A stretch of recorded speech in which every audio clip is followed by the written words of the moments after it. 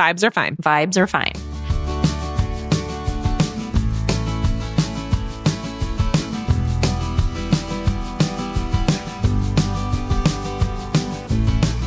Welcome to Book Talk Etc., a podcast bound to grow your TBR. I'm Tina from TBR Etc. And I'm Renee from It's Book Talk. This is a conversational podcast about books and more from two Midwest mood readers who are easily distracted by new releases. And today we're talking about Love Gone Wrong. We'll share something that we've been loving lately, review our latest reads, and share books involving love gone very wrong. If you enjoy listening, we'd love for you to follow us on Apple Podcasts or your favorite podcast app. And if you have a quick minute, please consider leaving us a review on Apple Podcasts or sharing us on social media. It truly helps us connect with other book lovers.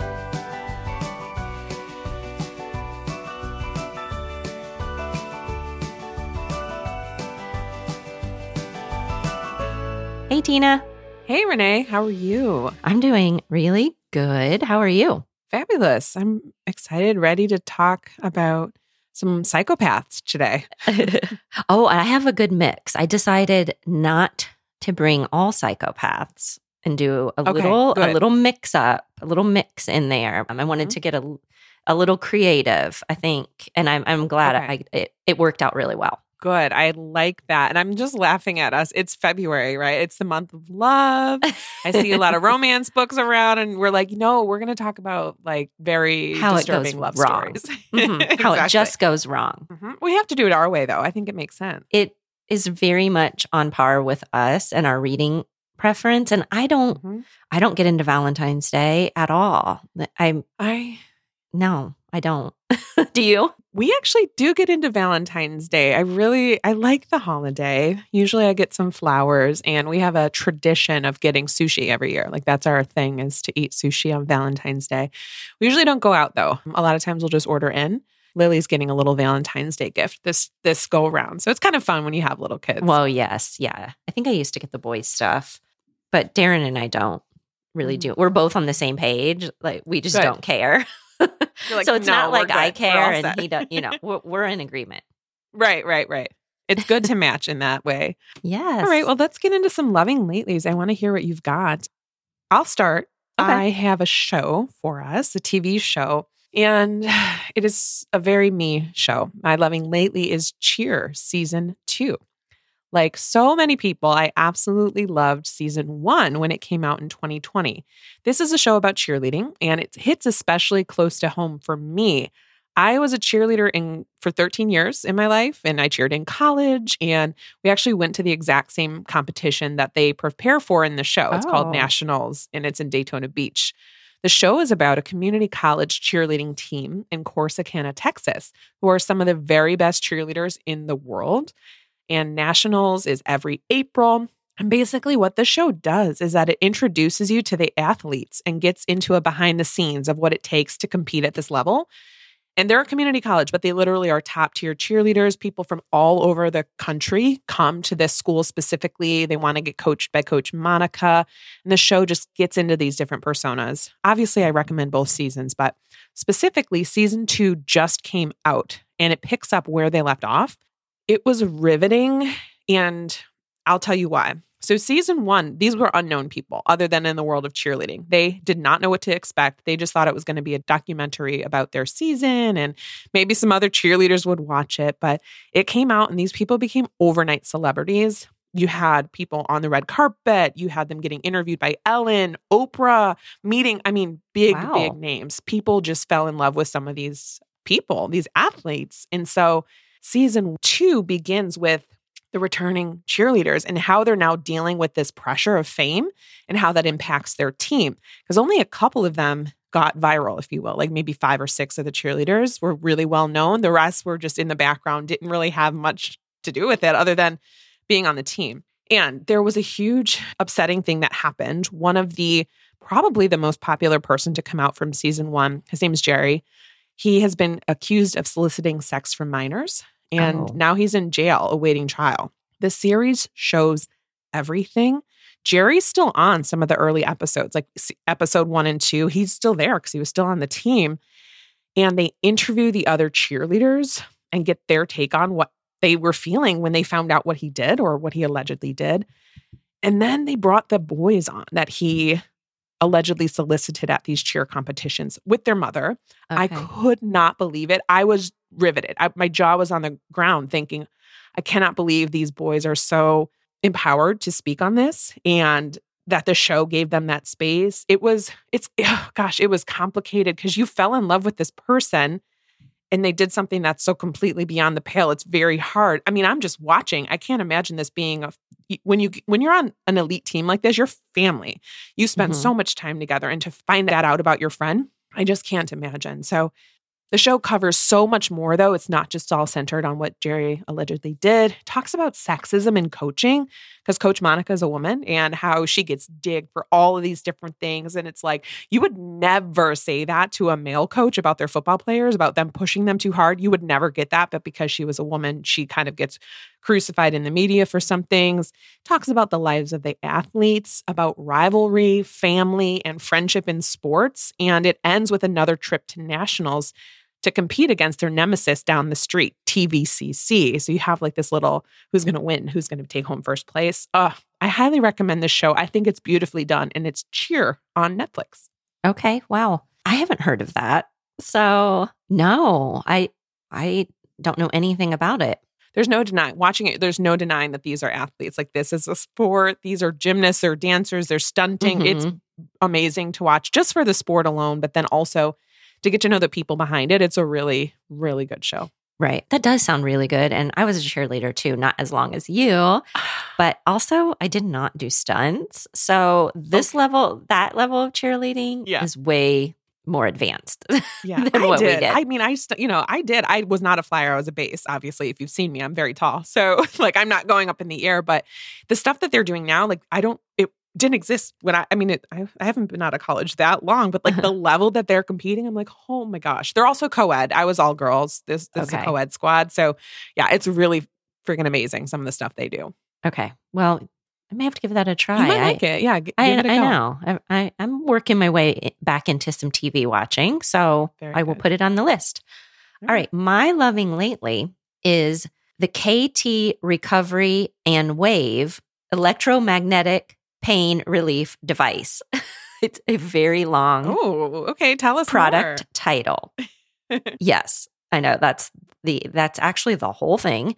So my husband got this for me on Amazon as hey, I'm going to get this for you for your knee. And then he got one for his shoulder, but they're the same thing. It's just a very round, small wire that's connected in the center where the battery is. So the electromagnetic battery. It's very small.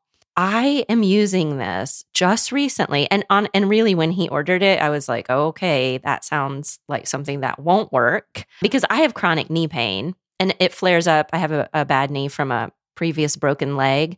And especially when we get a lot of snow like we have and I walk the dog in it, then I will have knee pain. And usually I have to ice and then, I do all these things. So I pulled it out since we just got all this snow and my knee was hurting. It gives you a really intricate chart of all of the different places you can use it. Back, shoulder, neck, the front of the knee, the back of the knee. I put it on the back of my knee because that's where the pain is. And you put the wire, it's attached in a circle, you put it around your pain point. And that's it. You turn it on. You don't feel anything. I was like, there's no way this is going to work. Hours later, my knee pain was gone. You can wear it 24/7. You can do, whatever. And it just goes on with the tape that they provide. I'm wearing it every day throughout the day. So far, so good. I've walked him 3 days in a row in, 5-6 inches of snow that of course is not plowed, because I don't know why they can't plow paths for people to walk on over it. Doesn't your son work there? Yes, he does. And I suggested to him, why can't that be plowed? And he said, we don't do that. Sorry, Mom. So I did go straight to the source and request for like those of us who have trouble walking in snow. But anyway, I love this. I've done a little bit of research. It is FDA approved, but there's nothing. It's electromagnetic. There's There's no shocks. Like it feels like there's nothing. And now this is just me. Don't take my word, try it if you want. Don't take my absolute word for it, but it's working for me and maybe it could help other people. And Darren's using it for his shoulders. So that was the KT Recovery and Wave electromagnetic pain relief device. That's amazing. And is it KT, like the letters K and T? The letters KT. I think they make, KT tape is a thing that I have used before. It like basically, that comes up with this. Mm-hmm. Okay. Well, Darren's using and that must be where, I wondered how, now that you say that, I wonder how he found this, and I didn't even ask him. He uses the KT tape on his shoulder. I love KT tape. Yeah, it's great. Okay. That's why I was wondering if it was connected. That's really cool though. I'm glad it's been working for you. I am too, because my pain can get so severe in my knee, and I really like walking, Vinny. I mean, I'd prefer not to walk in 6 inches of snow, but I still like getting outside and walking. So this really seems to be working. Good. All right. So let's do latest reads. I'm very excited to share my latest read with you. And mine was So You Want to Talk About Race by Ijeoma Oluo. This book's amazing. I absolutely loved it. And as you might guess from the title, this is a book of essays about race. And the author candidly breaks down things like intersectionality, police brutality, privilege, microaggressions. And her goal in writing this book was to help facilitate conversations about race and racism, because sometimes these things are tough to talk about, but she wanted to put out a guide for everybody who's interested in having more articulate and thoughtful conversations centering on race. Each chapter takes on a different question, such as what is the school to prison pipeline, or what if I talk about race wrong? And she answers questions readers may have been curious about, but too afraid to ask. And what's so impressive about this book is that she strikes a balance between breaking down racial issues into very accessible topics and giving specific calls to action, which I really appreciated. So, for example, in the chapter centered on microaggressions, she shares steps on how to call someone out on their microaggressions and what to do if you have been called out for a racist comment that you made. She talks about what doing the work specifically means and what to do when you're confronted with the possibility of your own racism. She also gets very vulnerable about her own experiences and the things that she's experienced as a Black woman and ties these personal stories into broader conversations about race. She is biracial and she has a white mother, and the sections where she was sharing about how difficult it was for her, somebody who talks about race for a living, to talk to her mom about racism and about her experience and the different experiences and how the mom can never really, really, really get what she's experienced. She's not Black. Really hit home for me, obviously. I highly recommend this book, and I want to buy everyone I know a copy. I've literally recommended it already to several people just because it's so accessible and it's such a, okay, this makes things very, very clear. And I listened to it. It is narrated by the great Bonnie Turpin. So I definitely recommend the audio, but also get a print copy too, because you're going to want to annotate it. You're going to want to come back to it. And I really, really enjoyed reading this. It was a pleasure. I feel like I learned a lot, and I'm glad I picked it up. This was So You Want to Talk About Race by Ijeoma Oluo. Yes, you got me with the audio as soon as you said Bonnie Turpin. So I will add this to my nonfiction TBR. She's so good. She's so good. And I honestly didn't realize, I thought the author was narrating because it was so seamless. It just sounded so authentic and like, this is my story. And then I'm like, oh, wait a minute. This is not the author. Like, no wonder it sounds so good. This is an actor, but she did an amazing job. Okay, good. All right. Well, I am going to bring what almost made it to my Love Gone Wrong, but now it's sitting as a latest read, and it is Unmissing by Minka Kent. Oh, okay, cool. Yeah, it is definitely a psychological thriller. This is about Merritt and her husband, Luca, and they have been married a few years, and they have a great life. They have a home on a coast. They own many restaurants. They're very wealthy. They have a young daughter, and then Merritt is pregnant with their son. And one night, Luca is on a work trip, and Merritt answers the door late at night. And on the other side of the door is Luca's first wife, Lydia, who was missing 10 years before and declared dead. And she is not dead. And and she's very much alive, and she has quite a story. She was kidnapped, she was tortured, she was confined, and she escaped. And she is back to get her life back. Hell no. And that's really all you need to know, because things are not what they seem. Things are going to go in very crazy ways. This was really, really page turning. It's pretty short, 250 pages. I had it in print. I read it in print. And wow, I was pulled in. Also because the author drops you right in. We don't have a whole backstory set up. We are right there with Lydia. And I mean, I felt bad for her. I was like, did she literally just escape? But there's been a little bit of time, but she can't get back on her feet. She has been living a homeless lifestyle as she's made her way back to try to get back to Luca. And so you do find out what was the situation. You find out in very sprinkled through backstory, which is my favorite way to get backstory, is just a little bit. You find out about their whirlwind romance, their whirlwind marriage, and what happened to Lydia on that day that she was kidnapped. And so then Merritt, his current wife, has to decide, what do we do? And so what they decide to do, because they feel bad for Lydia, they decide that they're going to help her. So know that it gets very interesting, because also Lydia, who I really liked, I was rooting for her, but I knew there was something very off about her. But she's been through a horrible 10 years. So there were times when she seemed very normal and times where she seemed very unstable. And I love that. 75% of the story, I was in it.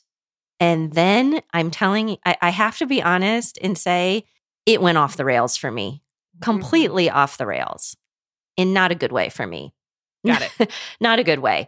And I can't say too much, but what I've been trying to figure out, how can I say something without saying anything about the plot? But when an author takes a plot and characters who you think, without any foreshadowing, without any red herrings that I could really pinpoint, and completely changes the characters. I'm going to say characters because I don't want to even give away whether it was only one or everybody. But when that gets completely changed in a way that makes no sense, zero sense, I was like, okay, well, now I don't buy it. I felt duped, and not in a good way. So I don't know. I still say, if that all sounds intriguing, give it a try and see what you think, listeners and Tina, because this is doing really well on Goodreads so far. So that was Unmissing by Minka Kent.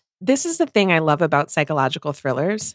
It makes me afraid of things that I didn't even know existed. For example, now I'm afraid that John was like maybe previously married in another life, and his like missing wife is going to come to our house, even though he was 24 when I met him. No chance he was married. But I'm like, oh my God, what if that happened? What would you do? Like, that's what I love about psychological thrillers. It puts you in these situations where you're like, no way, no way. This sounds so good. I bet the audio would be awesome. I don't know who narrates it, but it sounds like it would be I don't know fun either. I don't know either. It probably will be very fun on audio. And yeah, I didn't even say, but Luca, I mean, what a no-win situation. Like, what is he going to, I didn't even think about him. Well, what is he going to do? So yes, I mean, and it could, this could also be a case of, this is a me problem. So I do think people, if they think it sounds good, give it a try.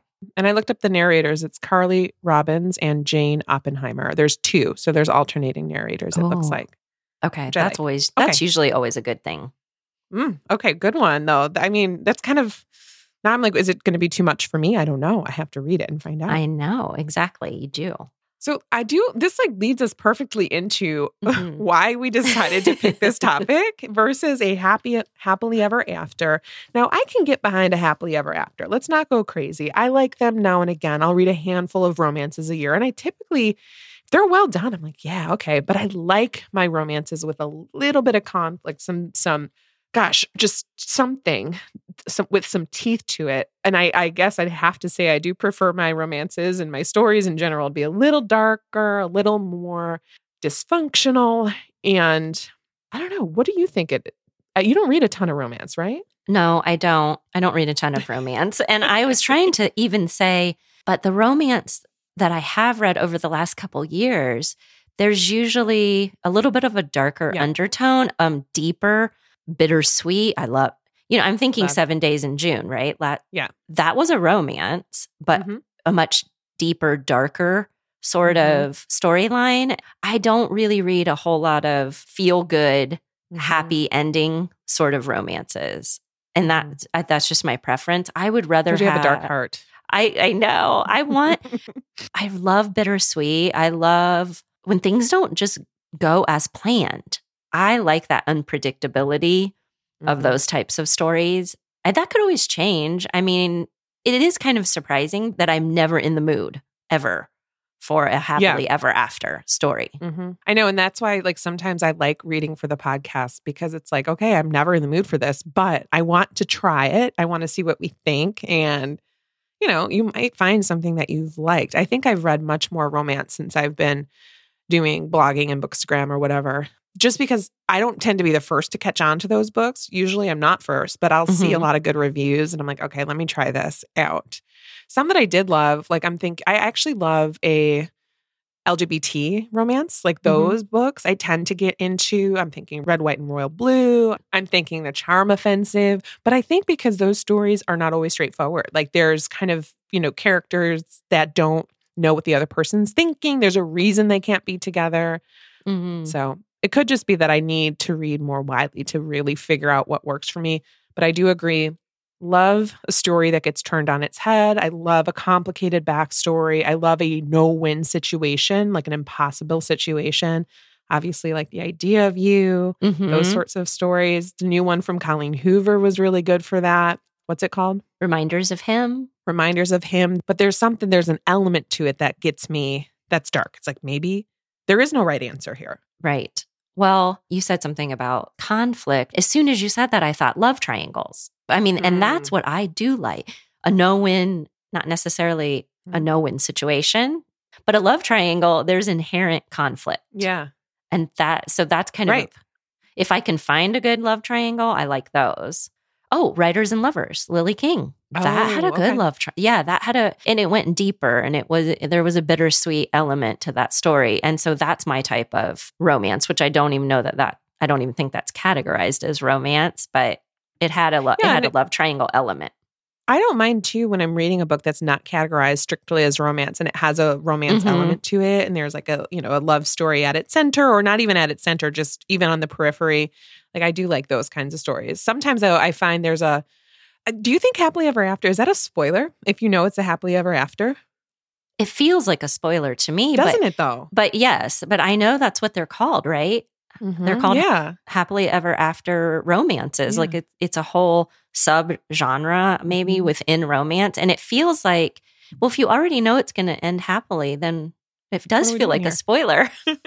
Right. But I think that kind of speaks to who we are as readers, right? We like to be surprised. We like the element of surprise. And I think though, in fact, I know there are some readers who appreciate that comfort. They may not, they don't mind knowing that, okay, this couple's going to end up together in the end, but they like to see how they get there.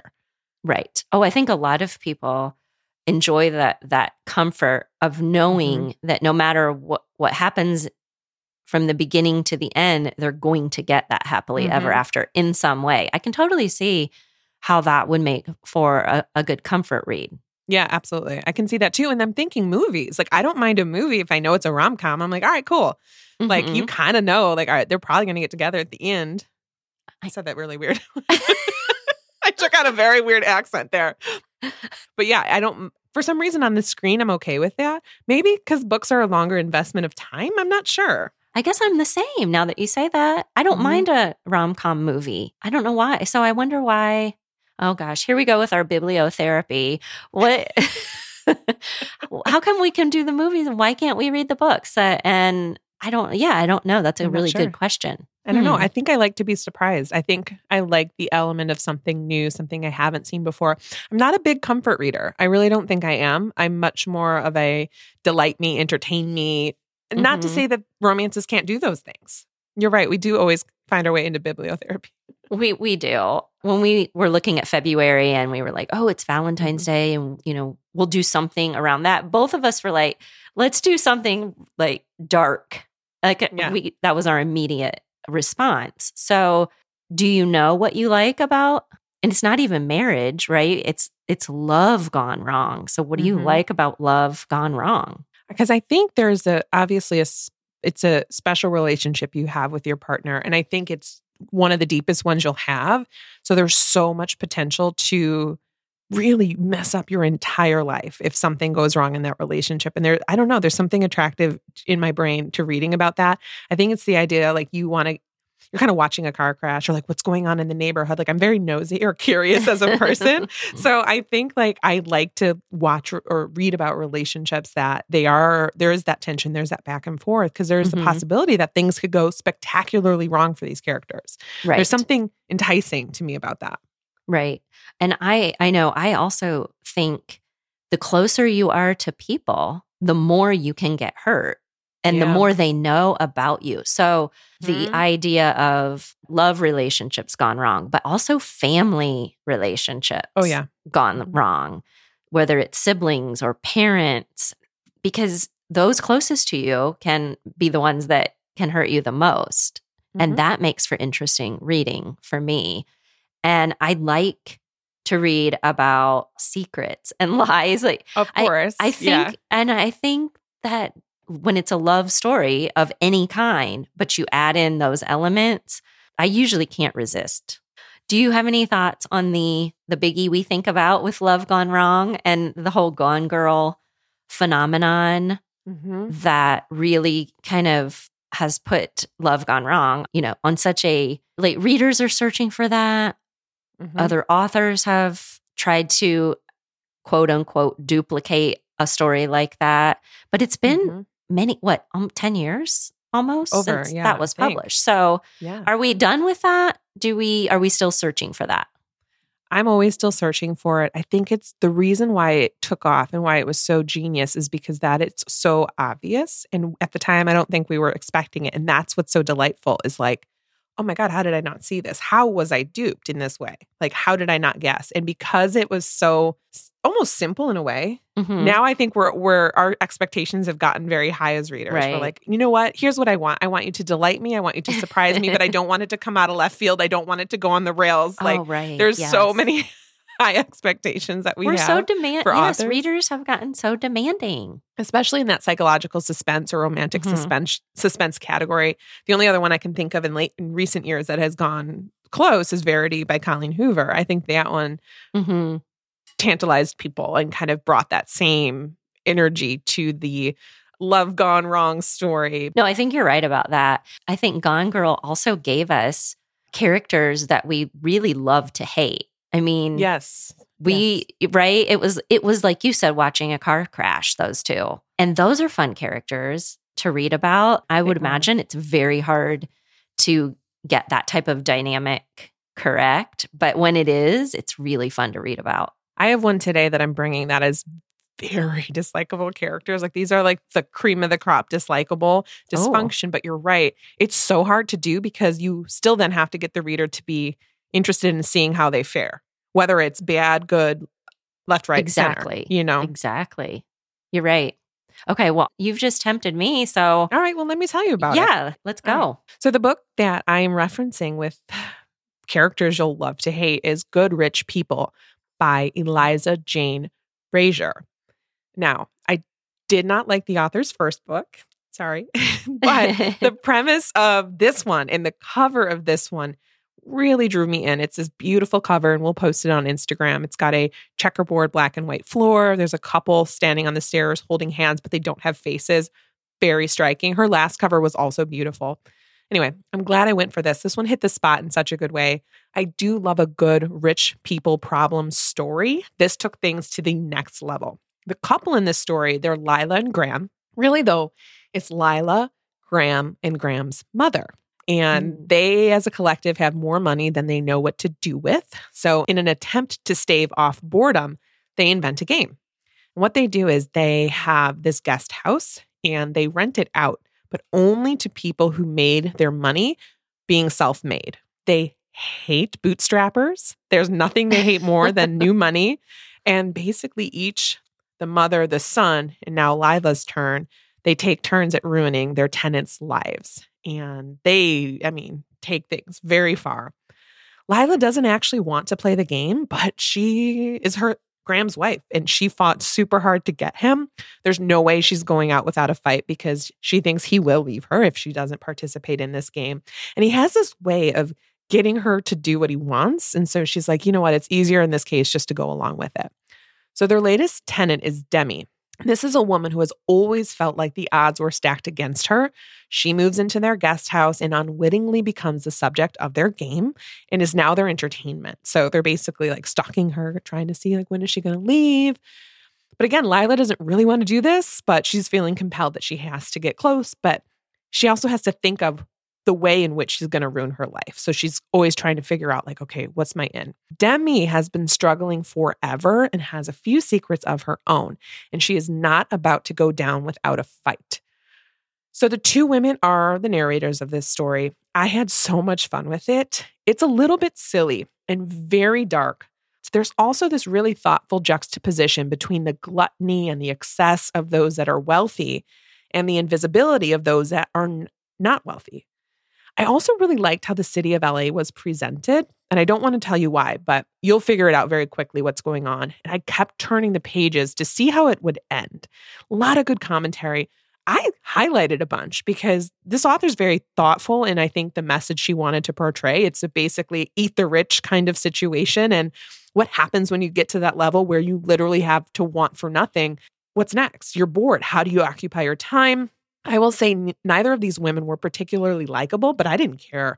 I liked reading about them, and I really enjoyed their sarcasm and their dark humor.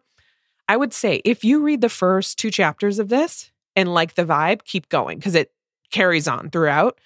I liked it. I thought this was really fun. This was Good Rich People by Eliza Jane Brazier. Okay. I know you said you highlighted, but did you do any of this on audio? No, but I bet it would be really good on audio. That's what I was thinking. I did not have an audio copy of this one. Okay. That has been popping up on Instagram quite a bit. Yeah, I think it just came out in January, if I'm not mistaken. And it's got alternating narrators as well. So if you like that back and forth, there's 2 narrators, Carissa Vacker and Sophie Amos. Yeah, I bet it would be I good. like Sophie Amos. Oh, good. Okay. Okay, nice. Good. All right, what's first for you? First for me is The Sunday Girl by Pip Drysdale. Have you heard of this one? Of it. Oh, no. Okay. Well, I hadn't either. And can I tell you how I found this one quick? Guess who recommended this to me? Sure. Okay, Tina, guess. Darren. No, Siri. So what? Remember during this prep for this topic, I was telling you I cannot find a book that's pulling me in. I read so many samples, and I was leaving the park from Walking Vinny, and I said to Siri, what are the best books about revenge? I had it in my head I wanted to read about revenge. So tell me the best books about revenge. And she said, here's what I found on. And the very first article that she suggested was a blog post about the best revenge books. And this was number 1. Amazing. Oh my God. I was like, okay, that never works. I've tried, but for this book, it worked. And I was able to get the audio, and it was excellent. British narration. The very first part of the blurb got me. They said it's the girl on the train meets Before I Go to Sleep with a dash of Bridget Jones in this chilling tale of love gone horribly wrong. I didn't think too much about that because Girl on the Train, it was all right. But when I finished this, I went back and looked again, and I was like, you know what? That's really accurate, actually. So this is the story of Taylor Bishop, and she is a young woman who is hurt, angry, and wants to destroy Angus Hollingsworth in the way he destroyed her. They were in a relationship. Things went pretty bad. Obviously, they broke up, but then something happened, and it set Taylor on this course for revenge. What she fails to realize is she was way too good for him to start with. So she should have just let that, but she couldn't let it go. This is her revenge story. So she ends up getting a hold of the book, The Art of War, and starts reading it. And then that gives her the ideas for revenge. Now, what I loved about this story was she actually had a really good motive. It wasn't like he broke up with her and she just wanted, no.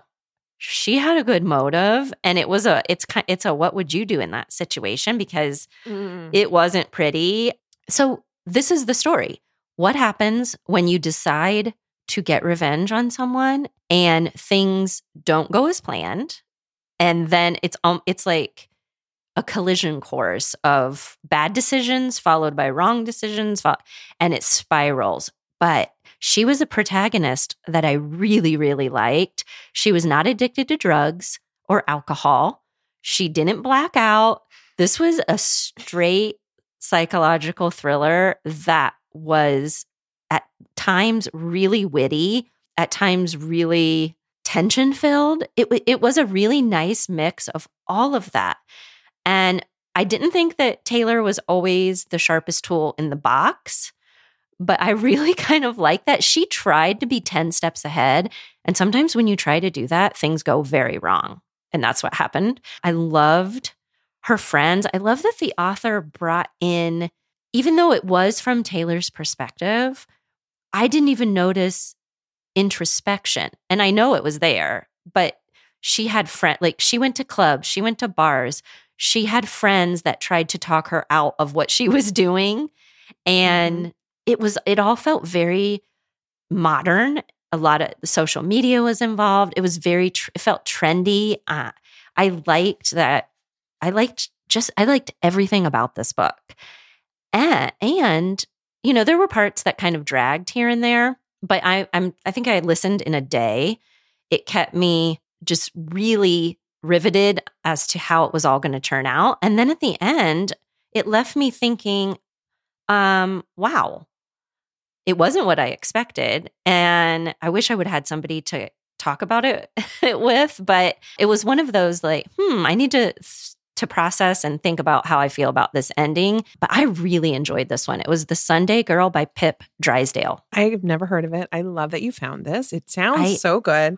You also make me want to do an entire episode about the best books about revenge. Revenge. I know. Can we add that to the list? Yes. Because I think we both love revenge stories. That started with Confessions last year by Kanae Minato. Oh, that's right. Yes. That's always like my gold standard. Like, okay, and you keyed in on something there.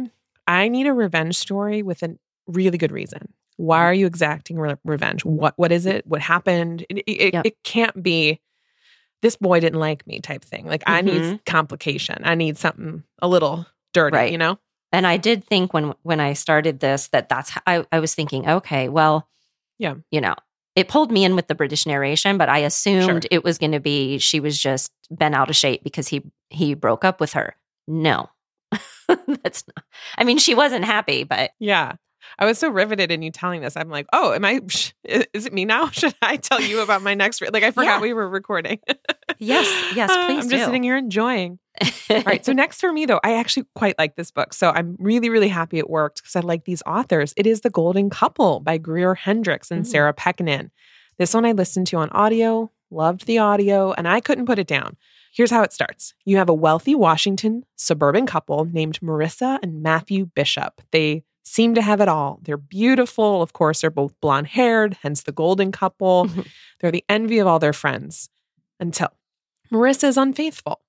And we find that out in the very beginning. And it comes to light that beneath their veneer of perfection, things aren't going well. Their relationship is crumbling. They're no longer close, but they love their son and have been together since they were teenagers. So they decide that they want to work on things. And the way that they decide to work on things is by going to therapy. And they hire a woman named Avery Chambers. Now, Avery is not your typical therapist/psychologist. She has very unorthodox methods, And she actually lost her license due to something that happened in her career. So now she's working as more of like a success coach type thing. Basically, she's providing therapy without a license. So not ideal, not great. But she does have a long track record of success in getting couples back together and working through issues. So they decide to go for it. She has very strict rules. You cannot be late. She has 10 sessions. Each of the session has its own theme, and you've got to follow her rules. But the story itself is told from the alternating perspectives of Avery and Marissa. And we come to find out that Avery has issues of her own. I wasn't expecting to like reading about Avery as much as I did. She had her own issues. She was complicated. She's a recent widow, and she actually is paranoid because she thinks a high-powered group is out to get her because of something one of her clients did. So basically, she's like, okay, I think somebody is trying to get revenge on me, and she has reasons to believe that. I thought this was very propulsive. It had the traditional back and forth. You had a lot of reveals, a lot of red herrings. I could not stop listening. This is one of those books that had me looking at everyone to place the blame. At one point, one of the characters adopts a dog, and I thought, oh, the dog's a plant. The dog is in on it somehow. Oh my gosh. I was like, what is happening here? Honestly, this reminded me of one of their older books in a very good way. It felt like a true return to form on the good old days of psychological suspense. Oh, okay. It's not as thrilling as you might think. It's not as wild and out there, but it's like, okay, where are we going here? What's happening? You're like crossing your fingers. You're like, please nail the landing and get a good ending out there. And I think it does. And that's hard to do in a genre that's so saturated. But I quite like this. They are an auto read author duo for me. And I'm kind of sad it's over because I really like their books. And now I don't have one to wait for. But this was The Golden Couple by Greer Hendricks and Sarah Pekkanen. Oh, wow. Yeah, you're right. It is hard to land the ending. And some do it well and some don't. So are you thinking this reminded you more of The Wife Between Us? Yes. The Okay, Wife good. Between Us vibe. Yeah. All right. Because the only one that I was lukewarm on was their second one about a therapist Same. with the red That's cover. why I'm asking. An anonymous Good. girl. Okay. An anonymous girl. Didn't love that one. That Me one either. didn't do it for me. But I Okay. quite liked their first one. And so I think this one reminded me of their first one together. Okay, good. Then that's promising. All right. Oh, this is the one. You've been teasing me. I want to hear about I know, it. I've teased you with this one. This was a DNF by you, and it is The Good Son Which by one? Jacqueline Mitchard. Oh my God. Oh, good. Do you remember DNFing this one? Oh, of course. Oh, I was it wasn't a book. Sometimes you lose a book. You like just don't feel like picking it up. This one, I was like, no, I'm good. I'm all set. So tell me about it. I can tell, and I can see that. Okay.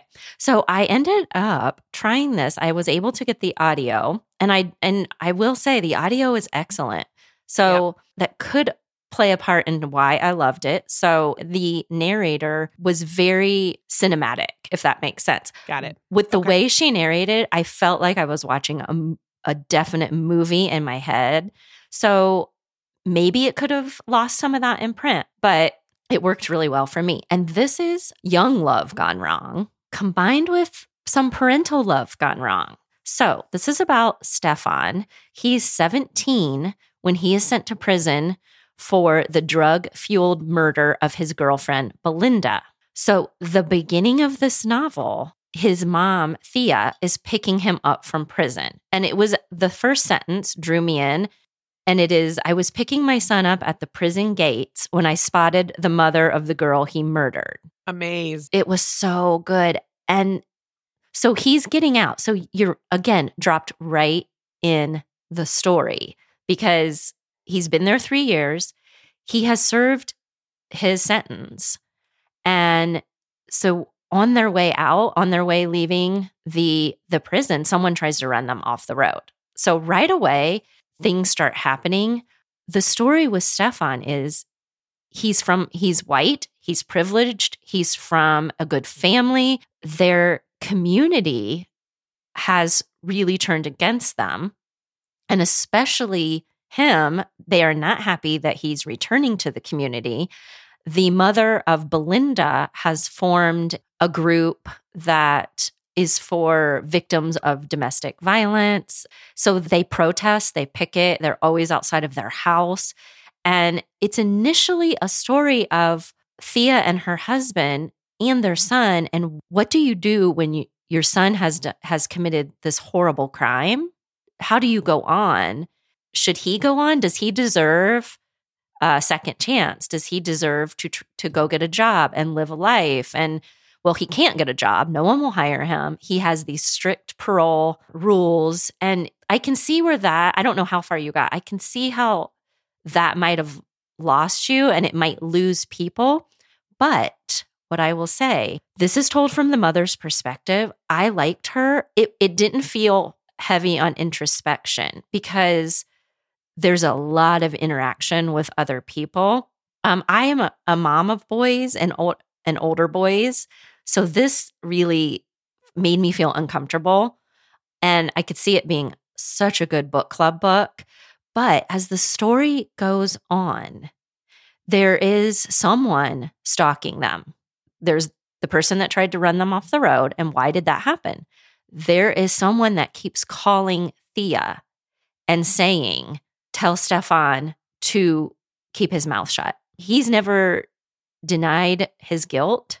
He doesn't remember because he was on coke and heroin and a lot of drugs, but things start happening. So little by little, I realized there's a mystery element to this that I didn't know or expect, and I loved it.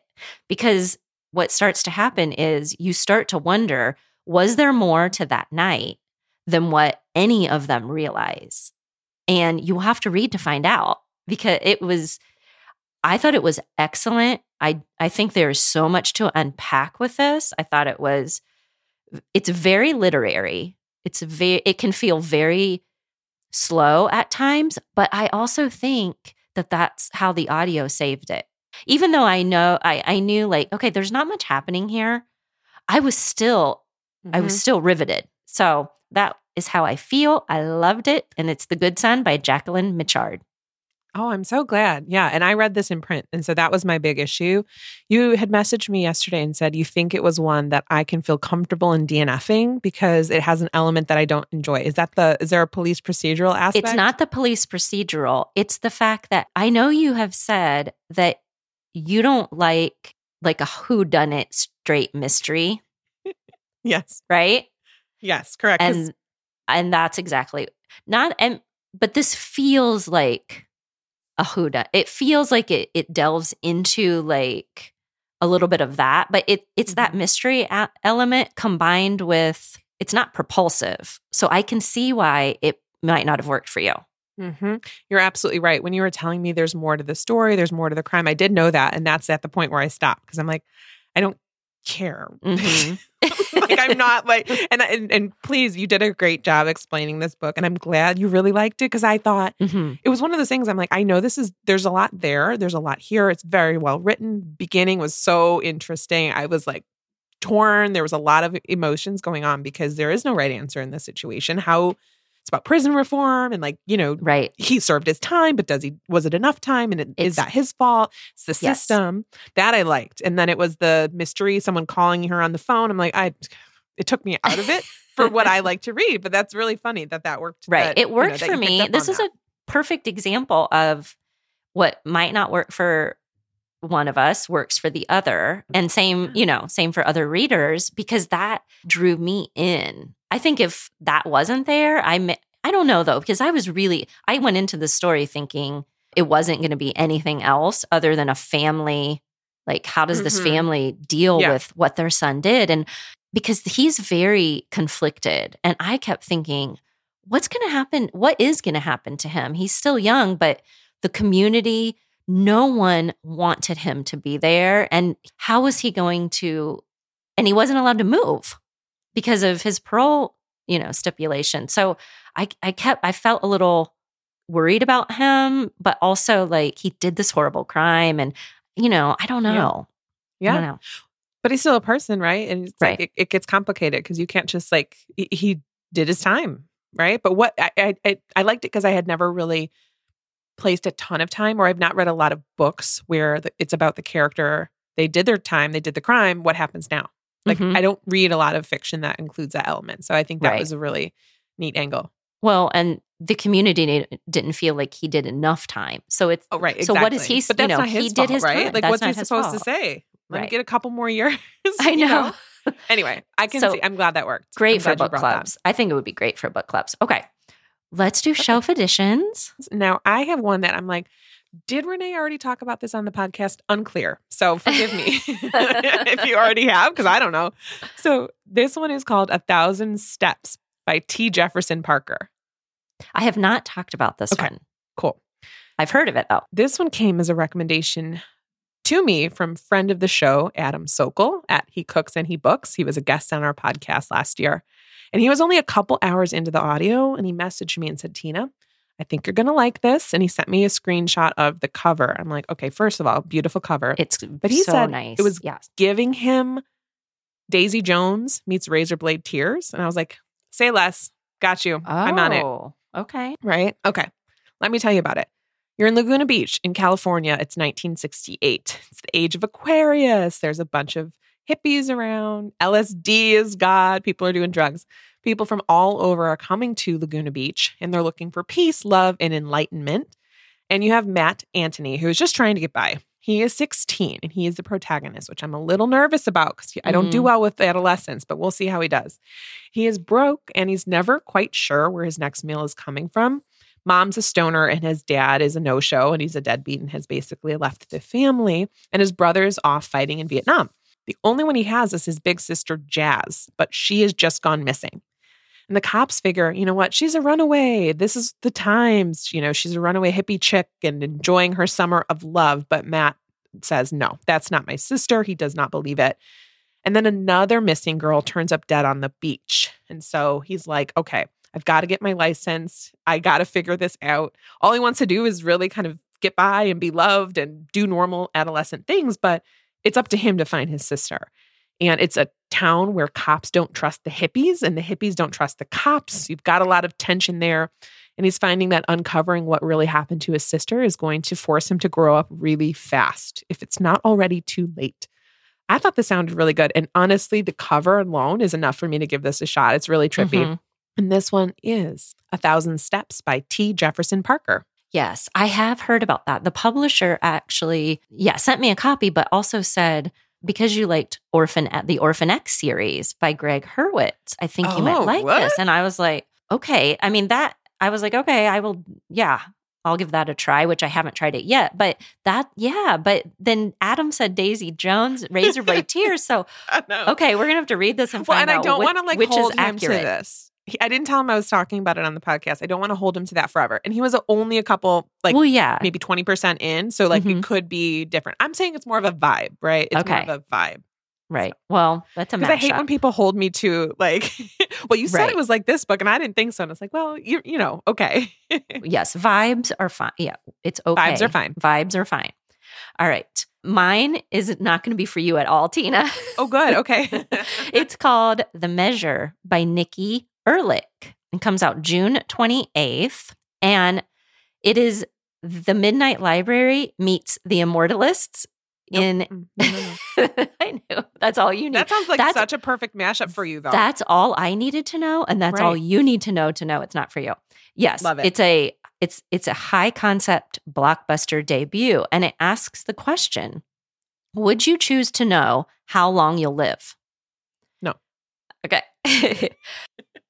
I would say no also, but I want to know more. And this is a story about the fact that people throughout the world wake up every day, they have their coffee, they head out. But when you open your door, there's a box, and this is for everybody. And waiting in that small box is something that holds your fate, the answer to the exact number of years you will live. Throughout the world, everyone is thrust into the same collective frenzy. Where did the box come from? What do they do now? I guess because you would probably open it, right? And so then you know. And it would be very hard to not open it, I think. Right. And then you know. So what happens with that knowledge is what this story is about.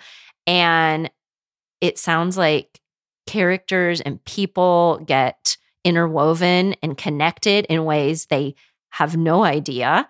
They give examples of best friends whose dreams are forever intertwined, a doctor who cannot save himself, a politician whose box becomes the power keg that ultimately changes everything.